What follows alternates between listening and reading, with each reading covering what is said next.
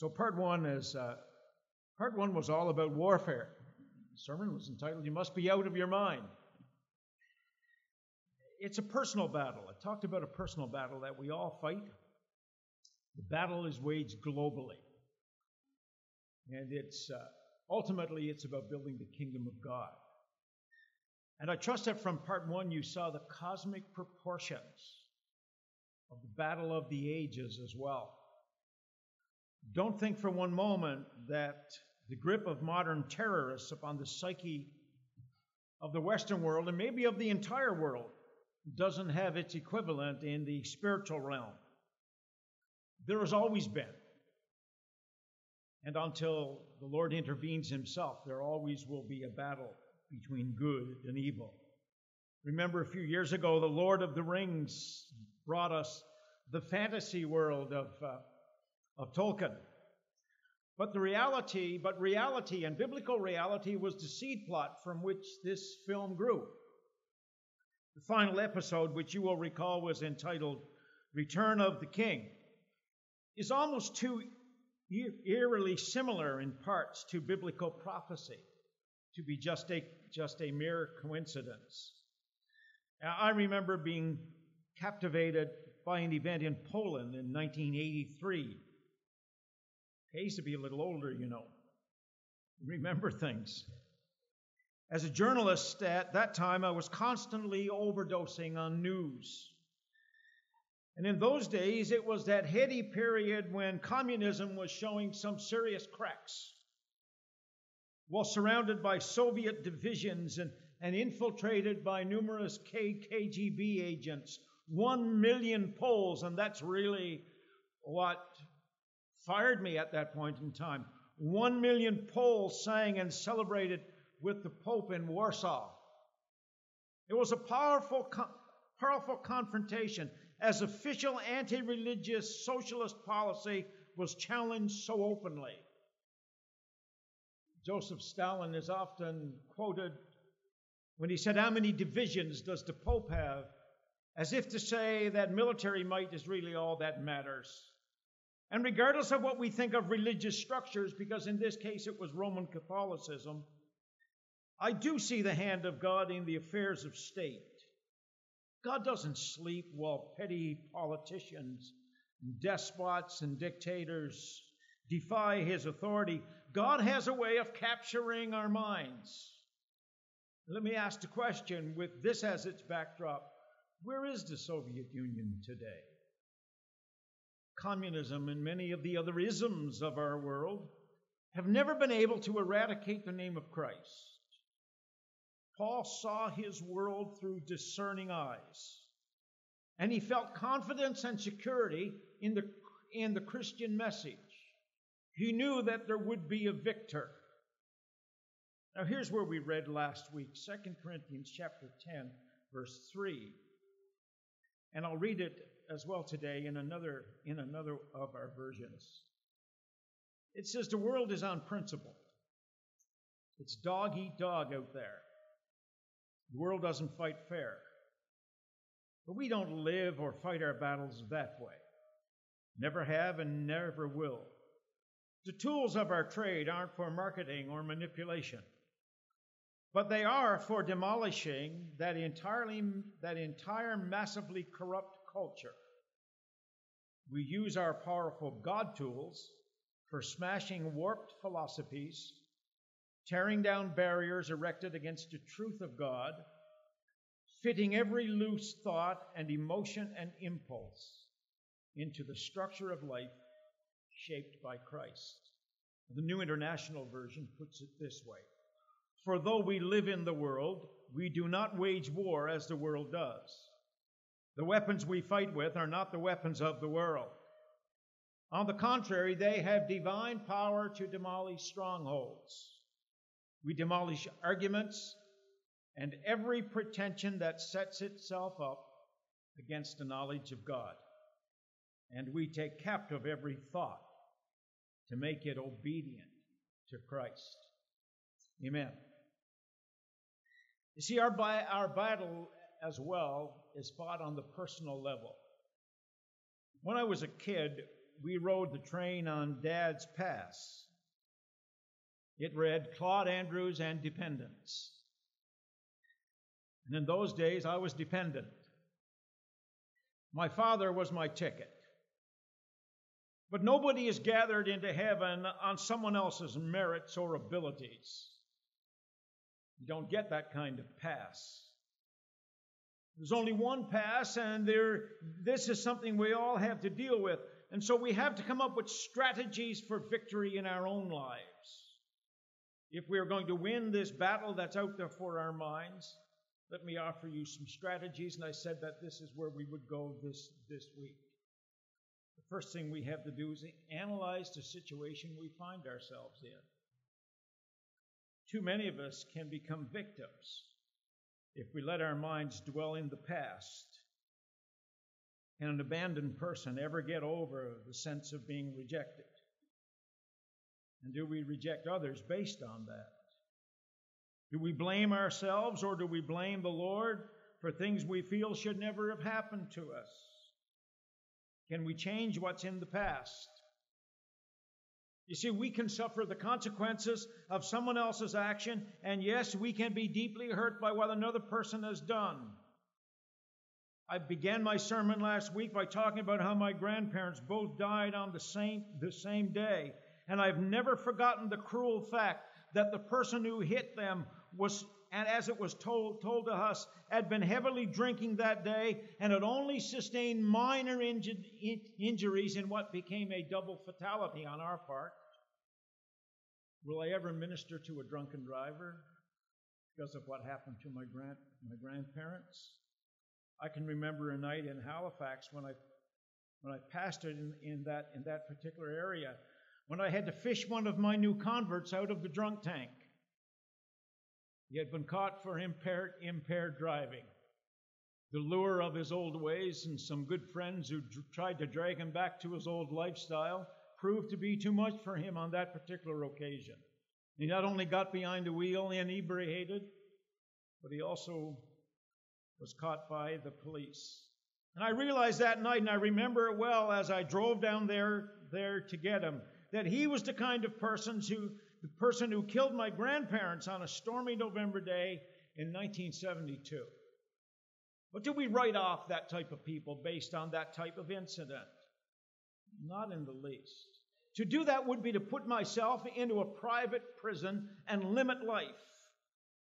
And the irony is that the key to unlocking those kinds of doors often goes into my own pocket. And I have to make the choice.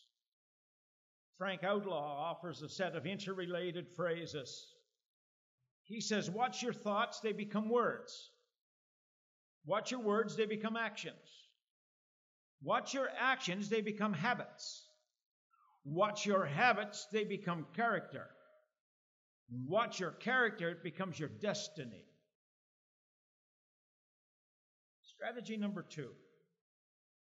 Memorize the promises of God.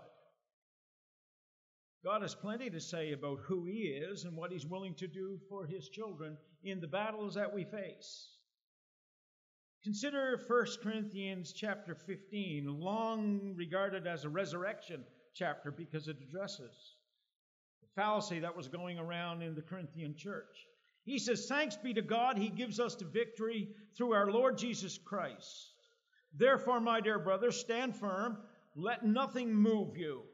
Always give yourselves fully to the work of the Lord, because you know that your labor in the Lord is not in vain. Consider Philippians chapter 4 and verse 13. I've seen it on the outside of boxers' robes when they stepped into the ring at times. I always thought it was kind of weird. Guy saying, Lord, give me the ability. I can do all things through Christ who strengthens me. Now strengthen me to knock the daylights out of that guy on the other side. Seems a little weird, doesn't it? Isaiah chapter 40, verse 31, the Israelites are the context as they prepared themselves for the long trip back into their own country again. And Isaiah provides these words, but those who hope in the Lord will renew their strength.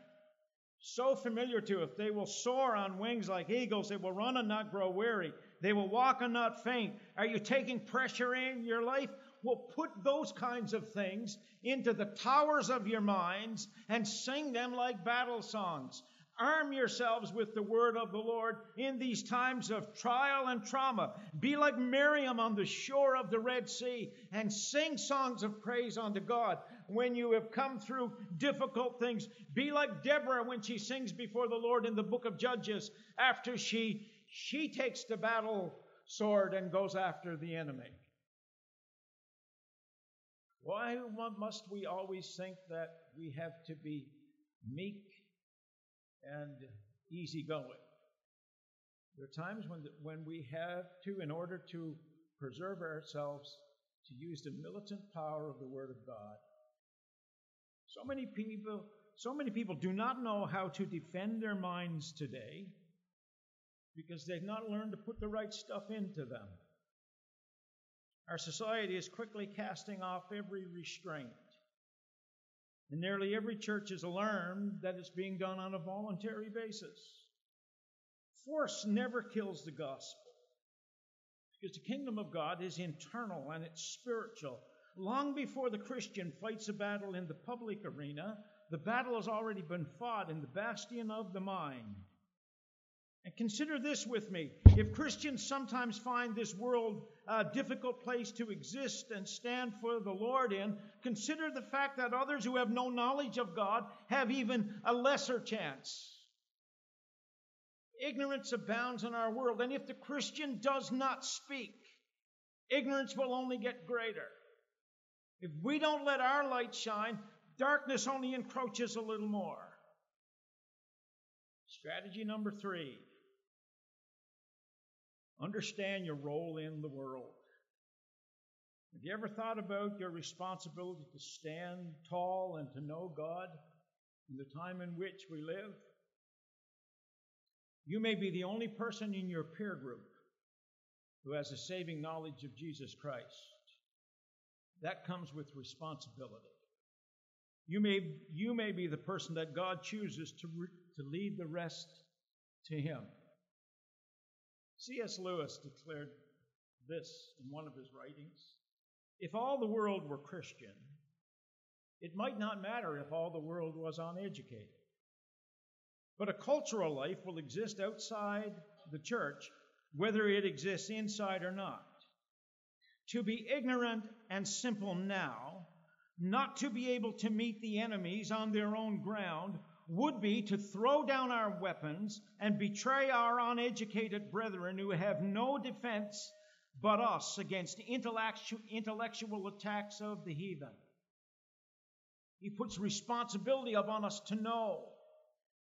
Radio preacher Chuck Swindoll defends the need for Christians to battle the popular wisdom of our time, and he says this: good philosophy must exist, if for no other reason, because bad philosophy needs to be answered. The cool intellect, Swindoll continues, must work not only against cool intellect on the other side, but against muddy heathen mysticisms which deny intellect altogether.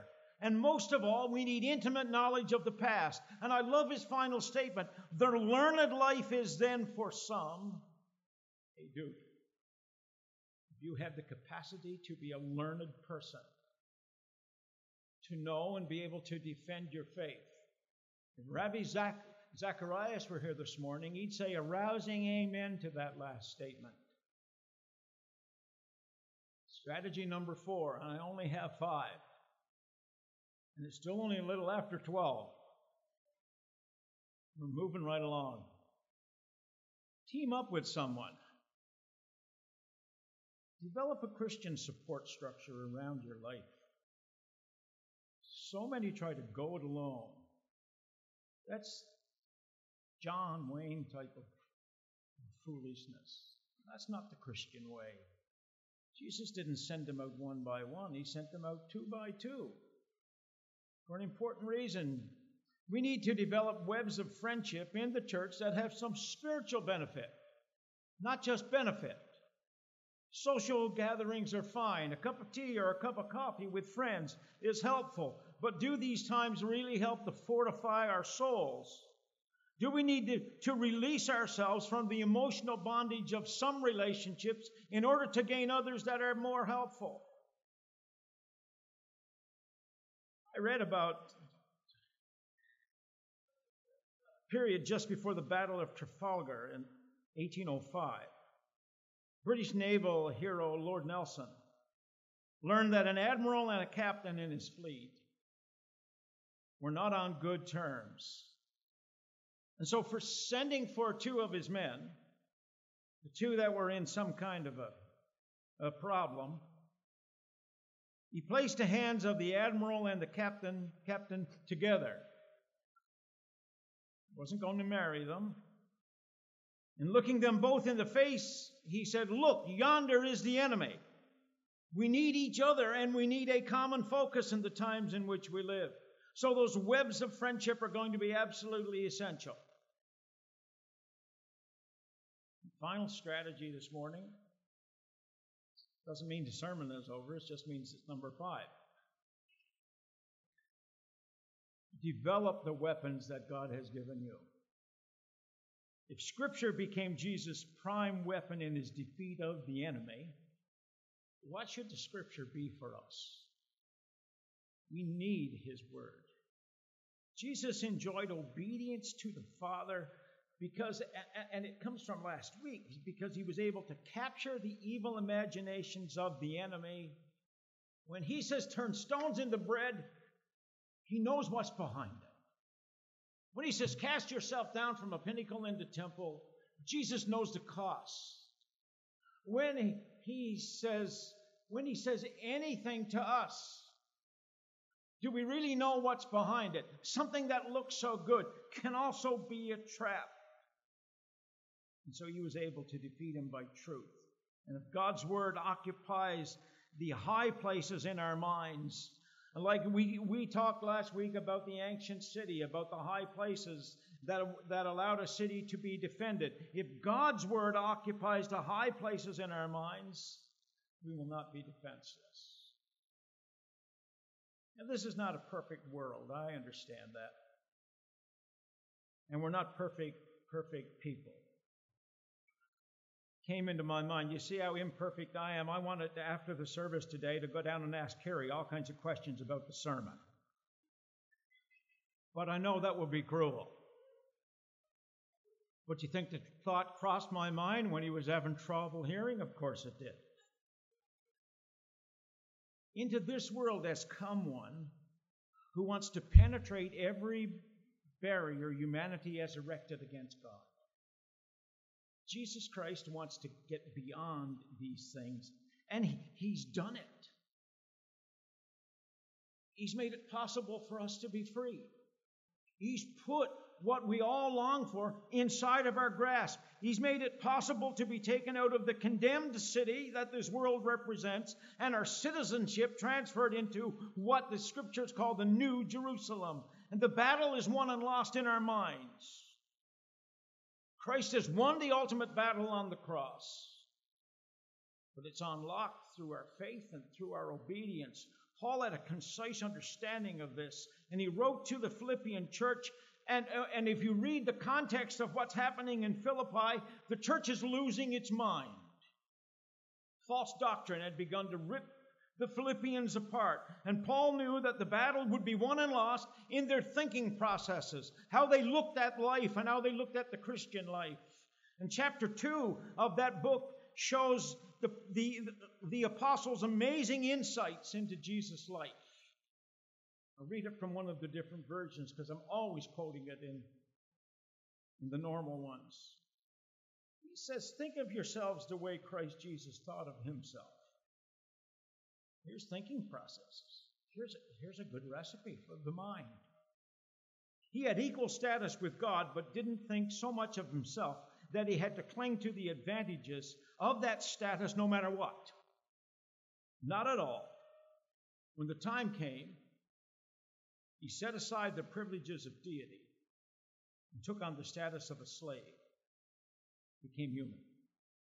Having become human, He stayed human. It was an incredibly humbling process.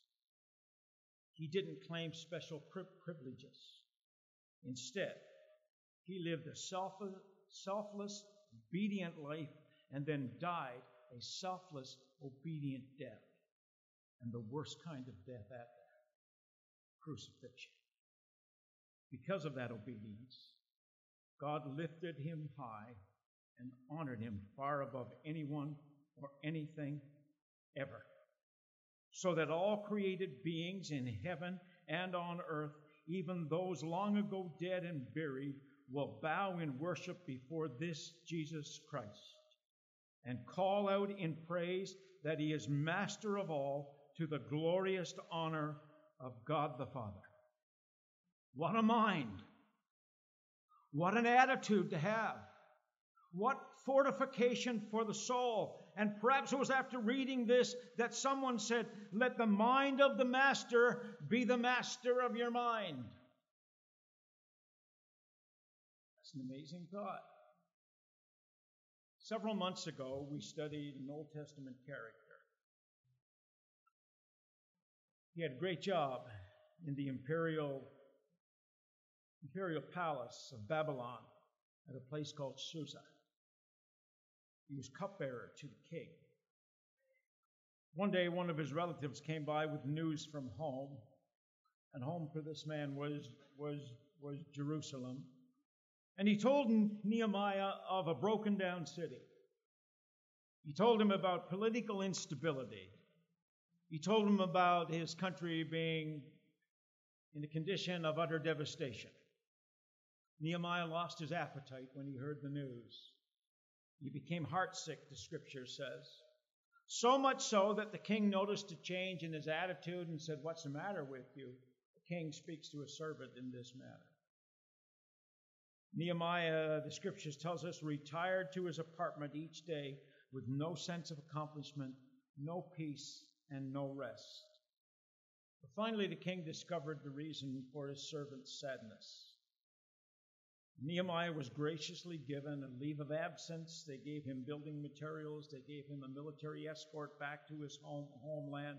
The book of Nehemiah details it all. On his first trip by night, once he arrives there, he surveys a broken city. And when he saw it, he knew it was just as bad as the report had said.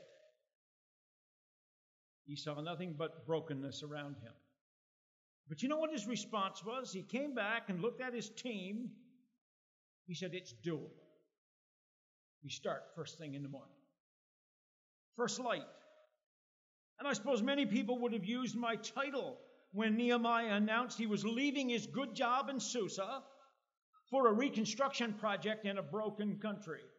You must be out of your mind. But you see, the mind of God was at work in the mind of this man. He faced incredible odds.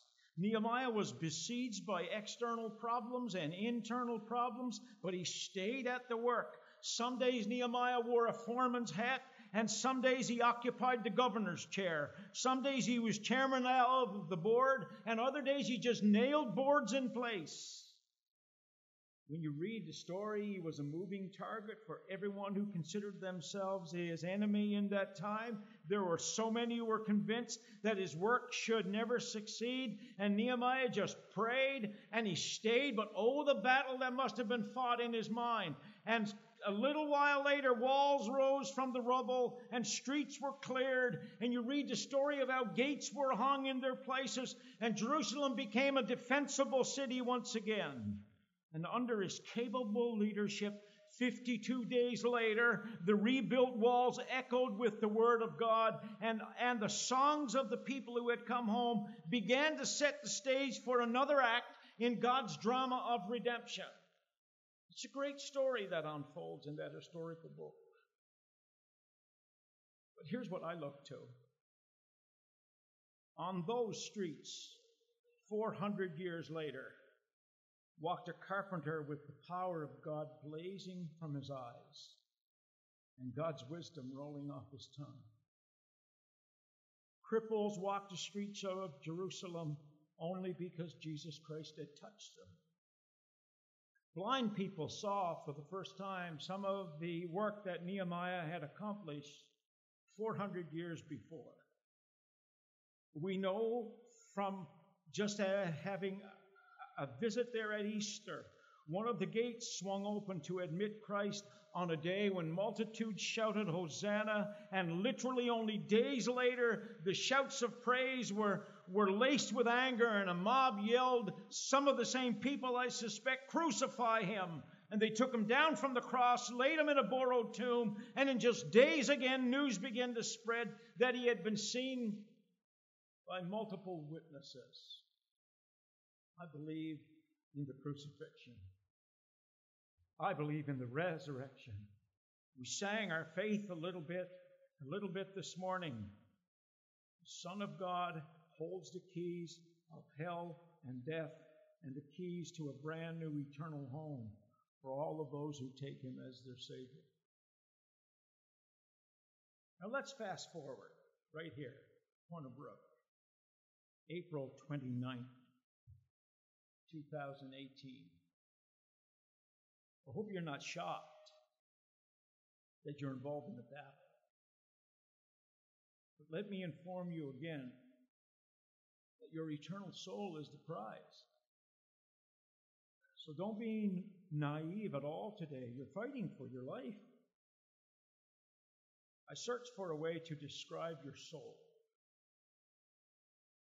When you go to the web, there's no icon, there's no photo.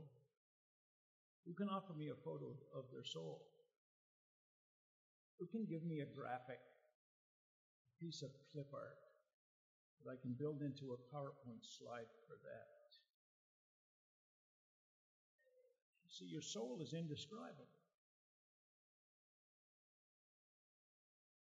It's absolutely priceless.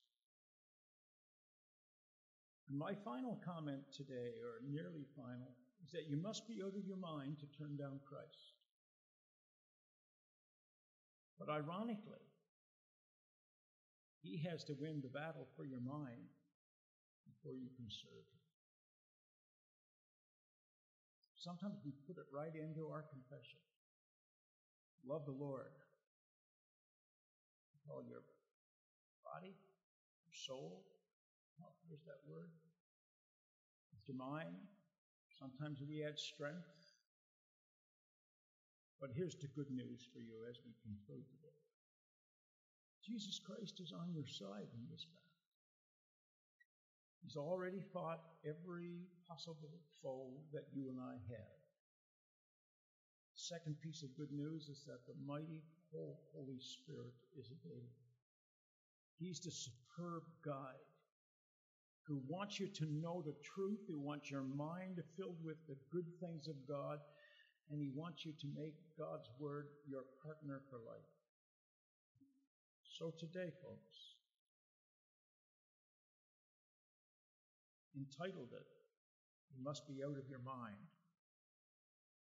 And it's not a slight against any of you or against myself or against humanity in general. But it's saying that the mind of God, through the power of the Spirit, is the only way that our lives can be changed. If you retain your own mind, you probably can't have the mind of God. Now, I am not saying that he takes you over and turns you into some kind of robotic creature. I'm saying it has to happen in an act of submission to a God who wants to take you to what he's prepared for you. Give him more than just your attention. Give him more than just money, if indeed you do that. Give him more than just time on a Sunday morning. Give him everything. The toughest thing to give him will be your mind, your autonomy, the ability to choose your own way, and instead let him have his way.